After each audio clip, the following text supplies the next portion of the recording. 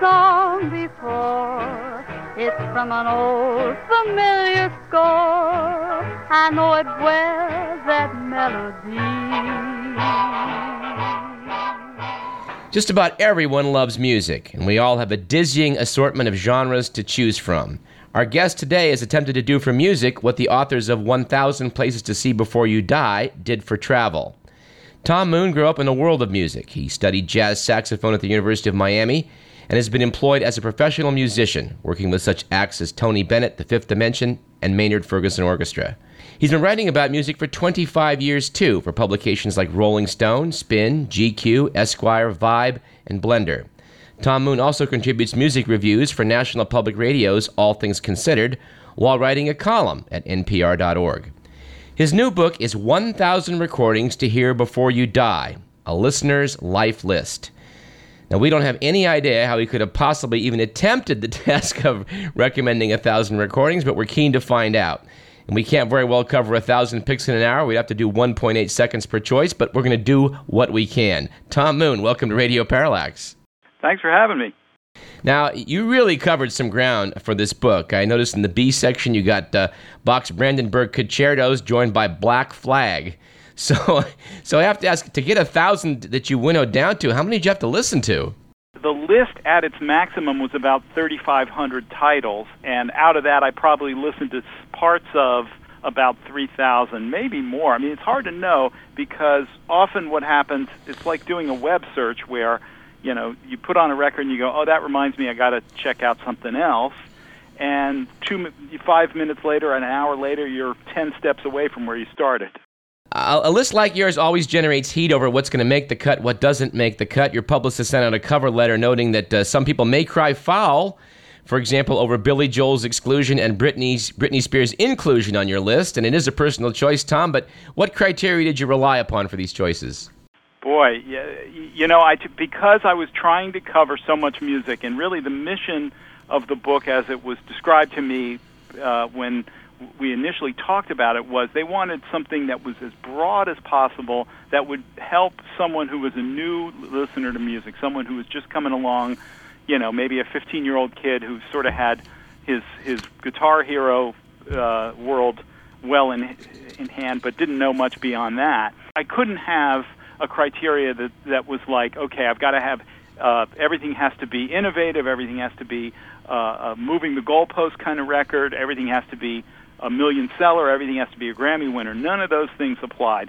All I wanted, and I looked for this in every style of music that I visited, was stuff that felt like great music, that was kind of a peak experience, that I could say that to anyone who had a little bit of curiosity in music and an open mind, that, okay, you know, we maybe agree that the Beatles were great, and if we agree on that, and I think most people that listen to music find a soft spot somewhere for the Beatles, then it's not that far of a leap to go with me when I say that the Bad Brains are great. All right. I want to note, lest I forget, that the book is organized with some indexes in the back that are especially useful. You go by genre for your choices. You also have a section where people, if they want to set a mood, say for a cocktail hour, what selections they may want to go with. It's very useful. Well, and we did that mainly because we didn't want the book to be all separated out by genres, so that someone who likes blues, the normal way for a music book like this is all the blues records would be in one place. And we'd say, you know, blues A to Z, jazz A to Z, whatever.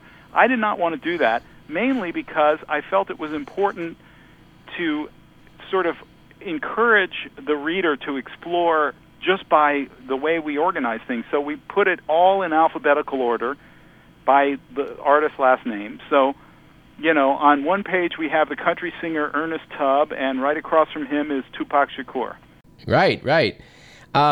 I'm not a musical expert by any means, but there were some things I just never heard of. So I have to ask you, were there some picks that you really thought were very unusual or certainly unknown to most people?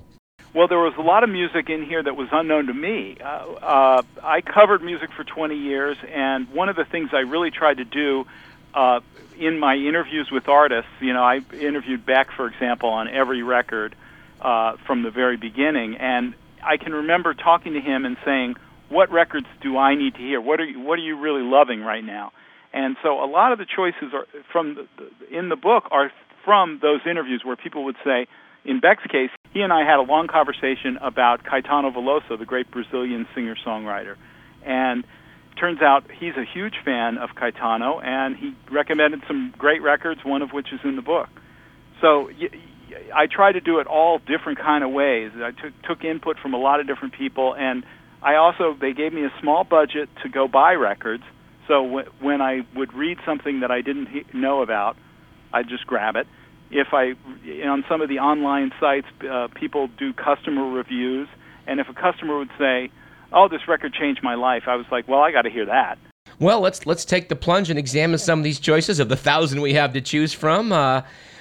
You mentioned recordings of a singer whom you describe as the first major recording artist. That would be the legendary Enrico Caruso, singing 21 favorite arias. Can you tell us a little bit about these pioneering recordings and the artist?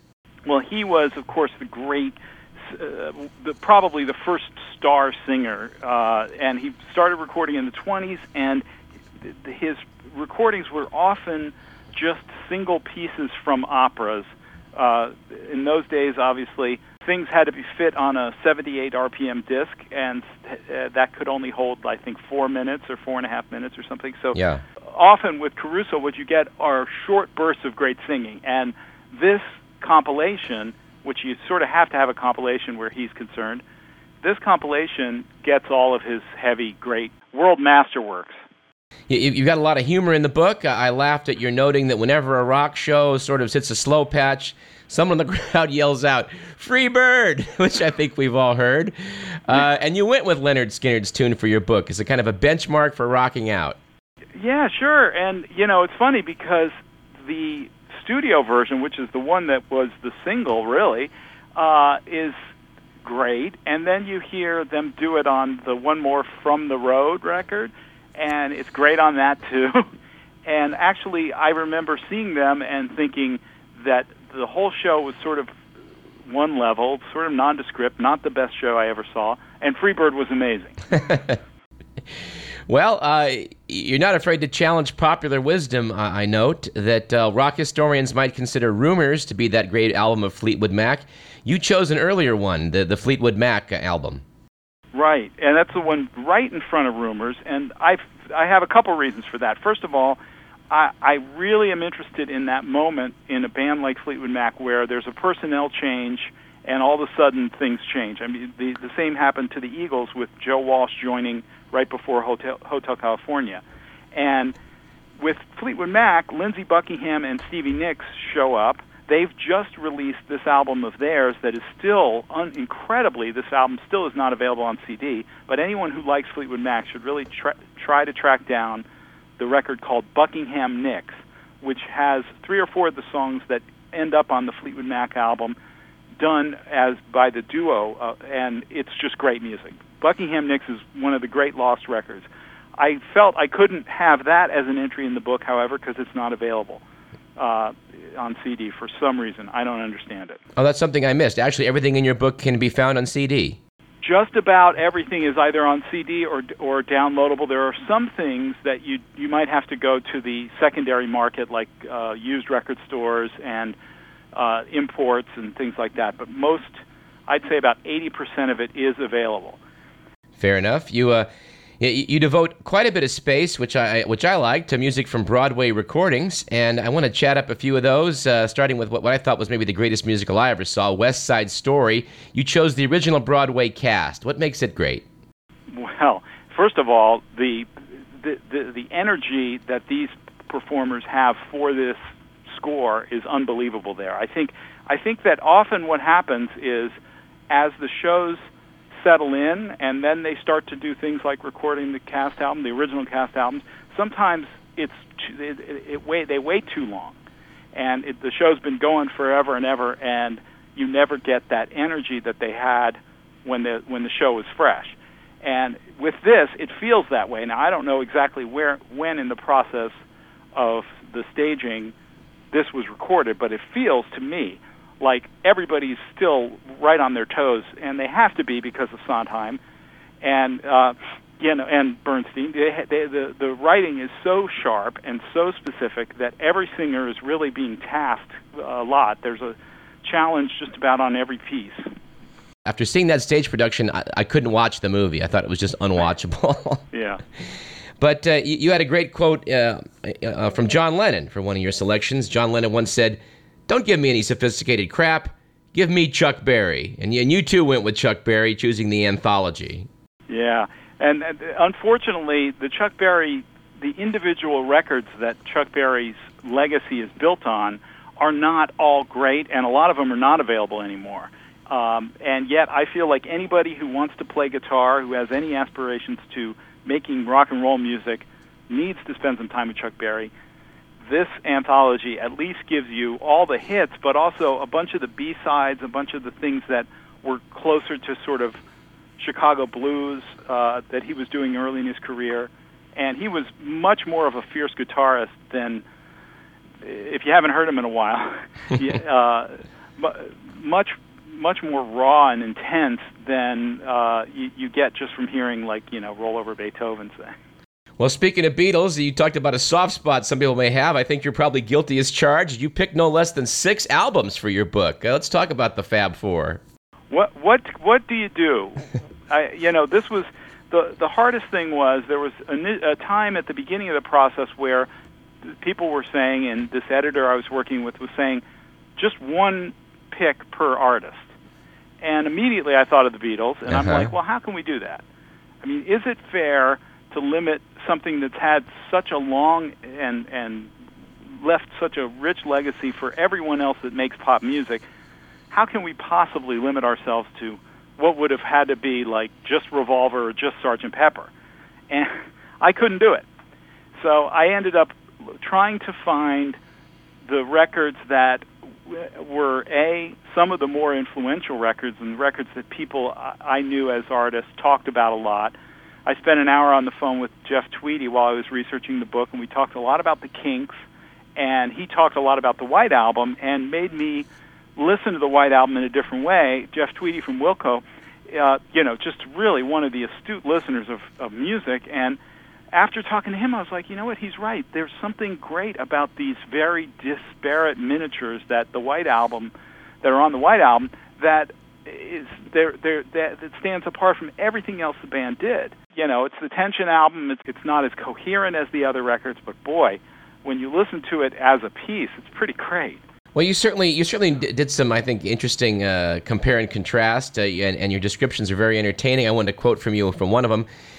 You wrote in your write-up for Queen's A Night at the Opera, "Is this the real life? Is this just fantasy? With these questions, Freddie Mercury leaves behind the run-of-the-mill jive talk of rock to embark on an epic quest known as a Bohemian Rhapsody. It's 6 delicious minutes of opera bouffa outlandishness, a series of musical theater scenes that borrows everything but the powdered wigs from opera." Funny. Thank you. Well, don't you think? I mean, yeah, I do. What was so great about them is that they had the musical chops to take on something that was programmatically and conceptually far beyond where any other rock band was, and they made it credible first, and then they made it really funny. And some of the other tracks on that record are just screaming good, up and down. The production is amazing. That's another record where I think a lot of people who haven't heard it in a while, I hope will go, wow, this was a real contribution. Funny you say that. I just heard it recently and just thought, my goodness, these guys were good. The book is 1,000 Recordings to Hear Before You Die, a Listener's Life List. We're speaking with its author, musician, and NPR music reviewer, Tom Moon. One of the choices you made, which I loved, was the complete works for piano and orchestra with Rhapsody in Blue by Gershwin. And I note the first time I heard Rhapsody Blue, I was in awe, and I just still am. It's a chilling piece of music. It's obviously been used a lot in film. Woody Allen uses it in Manhattan, and it just evokes everything about sort of cosmopolitan America that you would want, and the melodic writing of Gershwin in the Rhapsody is just unbelievable. And it's another case where people who are raised on rock music or whatever I think, would hear this, and even if they don't end up loving it and it becoming their favorite thing, they will have been enriched somehow by just hearing it. And that's what I think is most amazing about music. I mean, I kept having this experience while I was working on the book where I'd be like, I don't know, this may be a little too far afield for a book that we're trying to get a, sort of 15-year-old newbie music listener to like. And then I would put it on and I'd be like, wow, there's something really special about this stuff, and hopefully someone with an open mind could hear it and get it. Yeah, I remember once playing it and looking at somebody going, does rock have anything to compare to this? It's pretty hard act to follow. Yeah, it sure is. You had a write-up for Pink Floyd's Dark Side of the Moon that was quite interesting. I had no idea it was in the chart 741 consecutive weeks. That's 14 straight years. That's incredible longevity. It's unbelievable, right? And, as I said at the beginning when we were talking about criteria, I tried not to be like, okay, this record was around forever, it sold gazillions, it has to be here. And when I listened to Pink Floyd, as the catalog as I went through, I found the record that I loved back then that still ended up being my favorite was the one after Dark Side of the Moon called Wish You Were Here. I think there's some guitar playing on Wish You Were Here that might be a peak of rock guitar.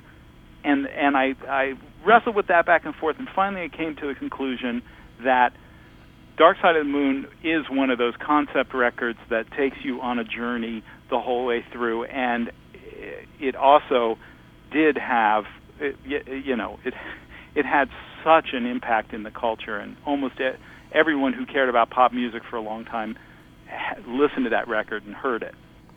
And I have to ask, Tom, have you listened to it while watching The Wizard of Oz? Yes, I did that, actually. And the first time I did it, it did not line up right. And so there's many places on the internet, if anyone wants to do this, make sure that you get the right starting point, because there are different starting points depending on who you trust. And I found one that worked, and I think it was the third lion roar of the 20th Century Fox lion or whatever. Who knows? Right. You talked about folk music's first a pop moment in the form of Peter, Paul, and Mary, their 1962 debut album. Can you talk about that? Yeah, not one of my favorites. Yeah, again, this book was not trying to be what I think everybody should hear, just as in terms of my own personal take on music. And when I heard that record for this project, I was like, this is one of those. There are some records in the book that had to be there because they did move the goalposts, or they did sort of start a revolution. And in a way, this Peter, Paul, and Mary record is there for that reason. And it's perfectly beautiful. I mean, the singing is great, and the songs are very smart and stirring, and obviously they do Dylan, and nothing at all in the world wrong with that. It's just not the kind of thing that I would put on relaxing at home.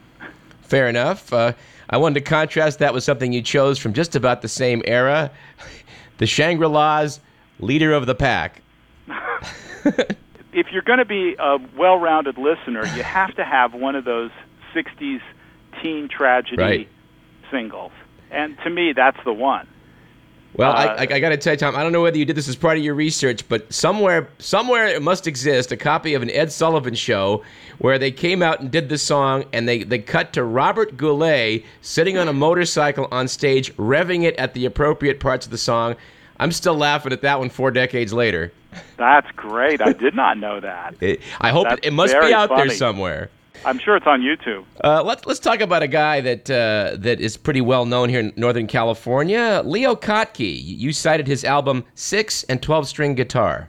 There's another one where it's just gorgeous music. It's incredibly well recorded. If another introduction into a world kind of record where, because of the way he painstakingly captured this instrument, and it was done very quickly, it's so warm and so rich, it feels like the guitar is in your ear whispering at you.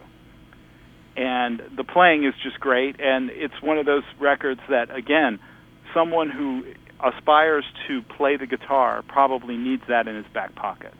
And not the guitar, but the sitar. A master Ravi Shankar made your list for 3 ragas. What makes it special? Well, it's interesting.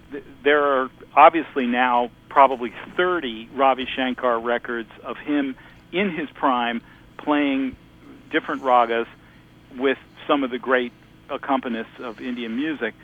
This one is his very first Western release. It's before he does anything with the Beatles, before he's at all in the public sphere as far as like the pop world is concerned. I think it's 57 or maybe 59. And it's very vibrant. He's young, and you really it's fiery and alive. And in the liner notes, there's a quote from the liner notes in the book where he says he hears the vigor of youth in it. And he wrote the liner notes for an edition when it was reissued on CD. And when I heard that, first I heard it, and then I realized what record it was, and then I went to some of the later records, and I said, you know what, he's right, and there's something about hearing an artist like that who's had such a huge influence at the very beginning of their career. Now, he had obviously recorded a lot in India, but had not yet been in the West, and there's something special about those kind of records. Well, any list of 1,000 recordings that we should hear before we die has to have some Mozart in it, and you had several choices. I noted and described his last 7 symphonies as, quote, high points in the history of music, unquote, and that's hard to disagree. Again, the mind stuff that he does, the way, the structure of these pieces, and they're not long, elaborate symphonies like we think of happening in the Romantic era. They're much tighter, more disciplined, and it's like one melody flowing into another melody, and you sense that his idea for taking a line and elaborating on it and pulling it through many different key centers sometimes and different moods he was really a genius at that. And the melodies themselves are great, but what he does with them and how he makes them, extends them and elaborates on them is tremendous. Another classic that really had to have made a book like yours, Tom Shirley, the early works of Louis Armstrong. And you noted that his recordings from 1925 to 1928 really established the vocabulary of what becomes jazz. Yeah, sure did. And in fact, some people argue that it never got better than when he did it right then.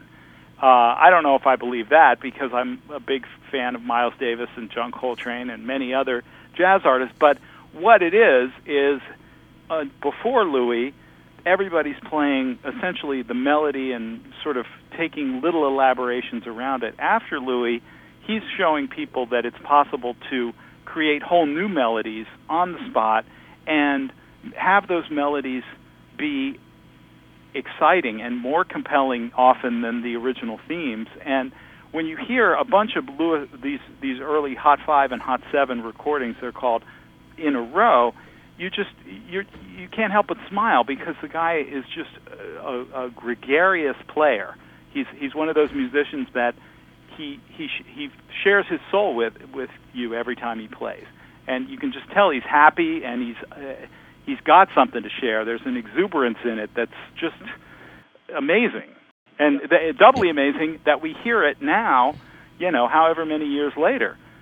I noticed in that Ken Burns special, they were trying to talk about jazz and all of its forms, and it was funny that he mentioned at one point nobody could agree on anything except, boy, that Louis Armstrong was great, wasn't he? Louis is the root of so much of it, and even people that do disagree wildly on what jazz is will embrace him.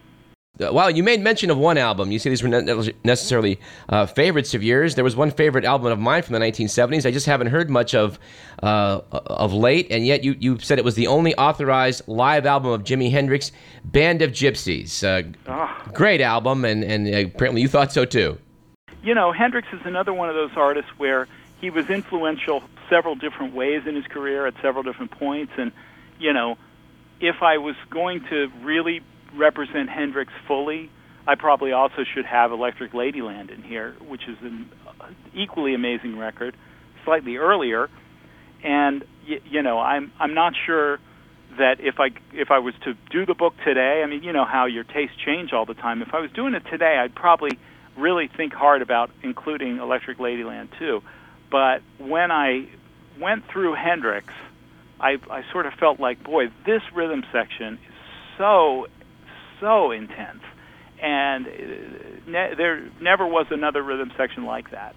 And that's, you got to start at, are you experienced? You have to sort of go through his periods, but you can't overlook the Band of Gypsys band, because they were great. And even when the tempo's sliding around a little bit and things are loose, it's so intense. It certainly is. Tom, final question for you. I know that most of us kind of change our tastes as we get exposed to different types of music, and you're setting out to do that by sort of introducing people to a lot of different forms of music. Were there some selections that you chose that you like a lot, but at maybe some earlier point in your life you couldn't stand? Sure. I grew up studying jazz and sort of had a very elitist idea about country music. I was one of those people, I love country music now, but I just couldn't get it in my head when I was a kid. I was all about the jazz saxophone players and, Steely Dan and music like that. And this happened well before the book, but at one time, Willie Nelson had that Stardust record where he does standards. And that record, which is in the book, really turned me around. And when I heard Willie Nelson interpreting, Stardust, and just expanding what you would think could be done with a standard, it was stunning, and it opened up a world to me. And I'm probably guilty of not having. I tried to represent a lot of the huge luminaries of country music, but I probably didn't get all of them. But boy, was I ready to learn and listen to that stuff now. I mean, I think, there's almost nothing better than what Johnny Cash does at any point in his career. And likewise, Willie and, Merle Haggard, Waylon Jennings. And that stuff, it was not that I knew who Johnny Cash was as a kid, but in many other cases, I just didn't know that music. And to sort of come to it later, I'm almost ashamed that I didn't get it when I was a kid, because it's so rich, and it has so much to offer us, and it's quintessential American music, like gospel and blues and jazz, where these are the stories and narratives of everyday life in America. And the more you can get those, whether it's the Carter family or Johnny Cash or Porter Wagner or Dolly Parton, there's something really magic about that stuff. Well, the book is 1,000 Recordings to Hear Before You Die. And I'm sorry to say that we're out of time, Tom, but I wish you and the book well, and we thank you for speaking with us. Well, thanks for having me. This was fun. I want to note, too, in passing, that just about every genre that you talk about does turn up here on KDVS as the largest freeform station west of the Mississippi, and I hope that many of our DJs and listeners are going to take a gander at your choices for future play. That's great. If not that, then for each entry does have those things at the bottom that recommends other entries or other records to hear. And my hope is that if people don't like my choice for Pink Floyd, they go explore the other recommendations of the catalog or some similar artists that are noted there.